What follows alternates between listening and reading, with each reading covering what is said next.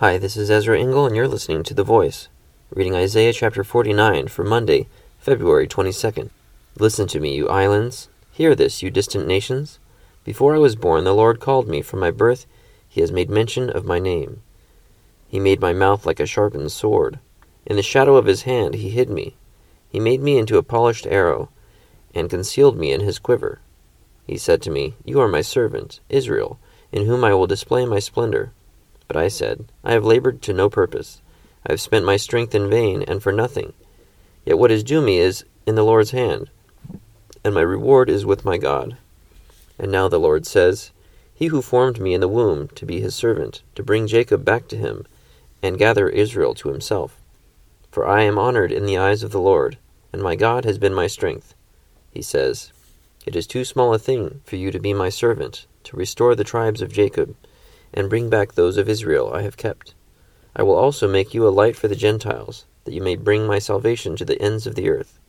This is what the Lord says, the Redeemer and Holy One of Israel, to him who was despised and abhorred by the nation, to the servant of rulers. Kings will see you and rise up. Princes will see and bow down, because of the Lord who is faithful, the Holy One of Israel, who has chosen you. This is what the Lord says. In the time of my favor I will answer you, and in the day of salvation I will help you. I will keep you, and will make you to be a covenant for the people, to restore the land, and to reassign its desolate inheritances.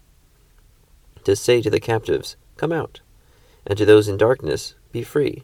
They will feed beside the roads, and find pasture on every barren hill. They will neither hunger nor thirst, nor will the desert heat or the sun beat upon them. He who has compassion on them will guide them, and lead them beside springs of water. I will turn all my mountains into roads, and my highways will be raised up. See, they will come from afar, some from the north, some from the west, some from the region of Aswan. Shout for joy, O heavens! Rejoice, O earth! Burst into song, O mountains! For the Lord comforts his people, and will have compassion on his afflicted ones. But Zion said, The Lord has forsaken me. The Lord has forgotten me. Can a mother forget the baby at her breast, and have no compassion on the child she has borne? Though she may forget, I will not forget you. See, I have engraved you on the palms of my hands. Your walls are ever before me. Your sons hasten back, and those who laid you waste depart from you. Lift up your eyes and look around. All your sons gather and come to you. As surely as I live, declares the Lord, you will wear them all as ornaments. You will put them on like a bride. Though you were ruined and made desolate, and your land laid waste, now you will be too small for your people, and those who devoured you will be far away. The children born during your bereavement will yet say in your hearing, This place is too small for us. Give us more space to live in. Then you will say in your heart, Who bore me these? I was bereaved and barren. I was exiled and rejected. Who brought these up? I was left all alone. But these, where have they come from? This is what the sovereign Lord says. See, I will beckon to the Gentiles. I will lift up my banner to the peoples. They will bring your sons in their arms, and carry your daughters on their shoulders. Kings will be your foster fathers, and their queens your nursing mothers. They will bow down before you with their faces to the ground.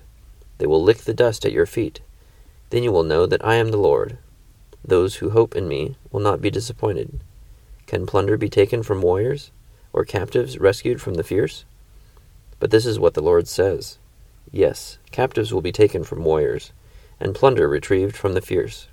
I will contend with those who contend with you, and your children I will save.